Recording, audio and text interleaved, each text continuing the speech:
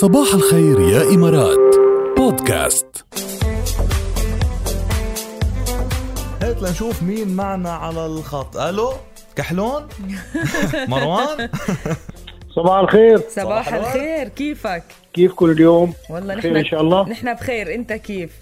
الحمد لله من فضل الله. خبرني صباحك تمام؟ شربت قهوتك؟ مروق؟ وصلت ما وصلت؟ شو؟ وصلت على الشغل وشربت الشاي. أيوة أنت مثلي تبع شاي. ايه تبع شاي انا. إيه صحتين وهنا بجميع الحالات. شو ما على شربت؟ قلبكم يا رب. مروان بدنا رأيك على الموضوع، إذا زاد دخل الفرد بيزيد ثقته بنفسه أو ما له العلاقة الموضوع ببعضه؟ للأسف طبعا بيزيد ثقته بنفسه، لأنه أصبحت في هذا الزمان الثقة تقاس بدخلك المادي، لأنه المال هو عبارة عن وسيلة تسهل عليك شو اسمه الحياة.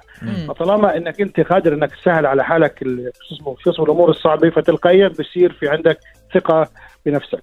يعني برأيك لأنه المجتمع مادي إلى حد ما، لأنه هيدا العصر مادي إلى حد ما، صحيح. فبيجبرك أنه أنت بتكون واثق أكتر إذا قادر يعني تواكب هالمجتمع المادي.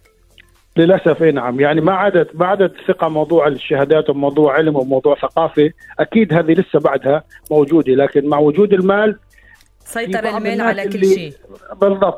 بالضبط للأسف الشديد. ومع أنه هذا الكلام يعني عذرا إذا كنت شو اسمه عم طول عليكم، هذا الكلام مش موجود عند عذرا على الكلمة عند أهل القرى.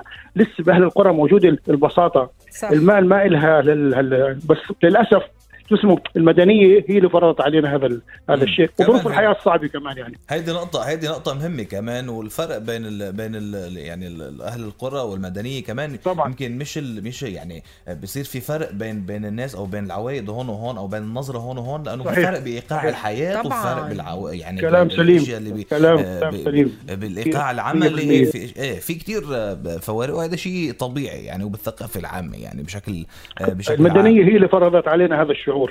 مشكور يا مروان على رأيك الحلو، يسعدنا صباحك. نورتنا يا مروان. وهلا خليك نقول لك الدراسة شو بتقول. خليك على السمع. إن شاء الله. شكرا لكم، يعطيك. أهلا وسهلا فيك. خليك على السمع وخليك إيجابي. يلا هو إيجابي قولي مروان. طبعا يعني مروان إيجابي كتير. كل إيجابيين اليوم وعم يعطوا آرائهم. خليك إيجابي.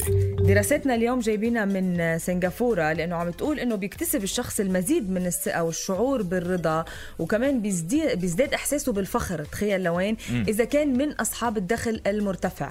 أوكي. يعني إذا كان بيقبض معاش محرز وعنده بيز مرتب ومجمع مصاري أو ورثي أو يعني شو ما كان، في بالقصب بيكون في عنده ثقة زايدة بحاله، بيكون كمان رضيان عن ذاته، بيكون كمان فخور بنفسه أكثر طبعا. يعني تؤكد دراسة عم تقول إنه مبالغ تزداد الثقة بالنفس مع ازدياد الدخل أو المدخول. أوكي. أنت شو رأيك؟ حسب الدراسة. فين رأيك أنت؟ أنا لا، ما بربط الفلوس بالمصاري أبدا. يعني إذا بدك عن تجربة شخصية، ما الفلوس بالمصاري، ما بربط الفلوس بالثقة. هي واحدة. ما بربطهم ببعضهم، لا، لأنه في ناس فلسي واسقة من حالي عادي، من حالي وعندي ثقة يا لطيف، فلا ما بجرب أربطهم. هيدي عن تجربة شخصية. بس إذا بتشوف بالمجتمع، لا، بتحس في ناس كانت أقل ثقة بنفسها وعندها ضعف بشخصيتها، بس صار معها مصاري بتحسها هيك مثل أبت بيقولوا. يعني بالنسبة لي بعتقد إنه في ناس عندها القدرة إنها تكون واثقة بنفسها حتى لو ما معها فلوس. ليش؟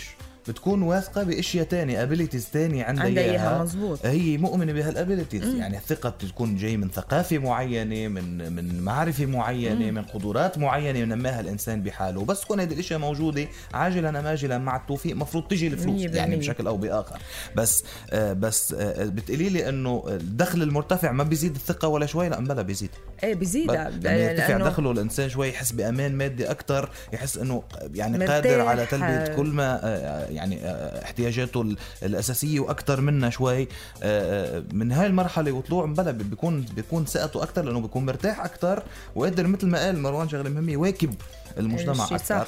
بس إنه هل العامل الوحيد للثقة هي الفلوس؟ لا صدقيني في ناس كتير أغنياء ثقتهم بنفسهم صفر.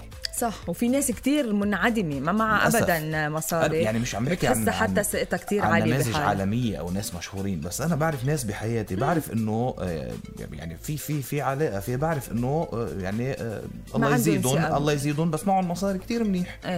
ثقتهم بنفسهم ابدا مش كويس. صح. هلا هي الدراسه يمكن ما عم بيعمموها على لا مش عم تربطها بشكل دائما، بس عم تقول انه بلا من الاشياء اللي بتزيد الثقه بالنفس انه يكون الواحد مرتاح ماديا طبعا. وهذا اللي عم نشوفه بمجتمعاتنا، يمكن عن تجربه شخصيه ما عم نحكي عن حالنا يعني، بس بالمجتمع هذا الواقع يعني، وهذا اللي مبين. صحيح. هلا شو فيني انا مثلا اول الشهر واخر الشهر تفرق. شو فرق ثقة قد ما بدك.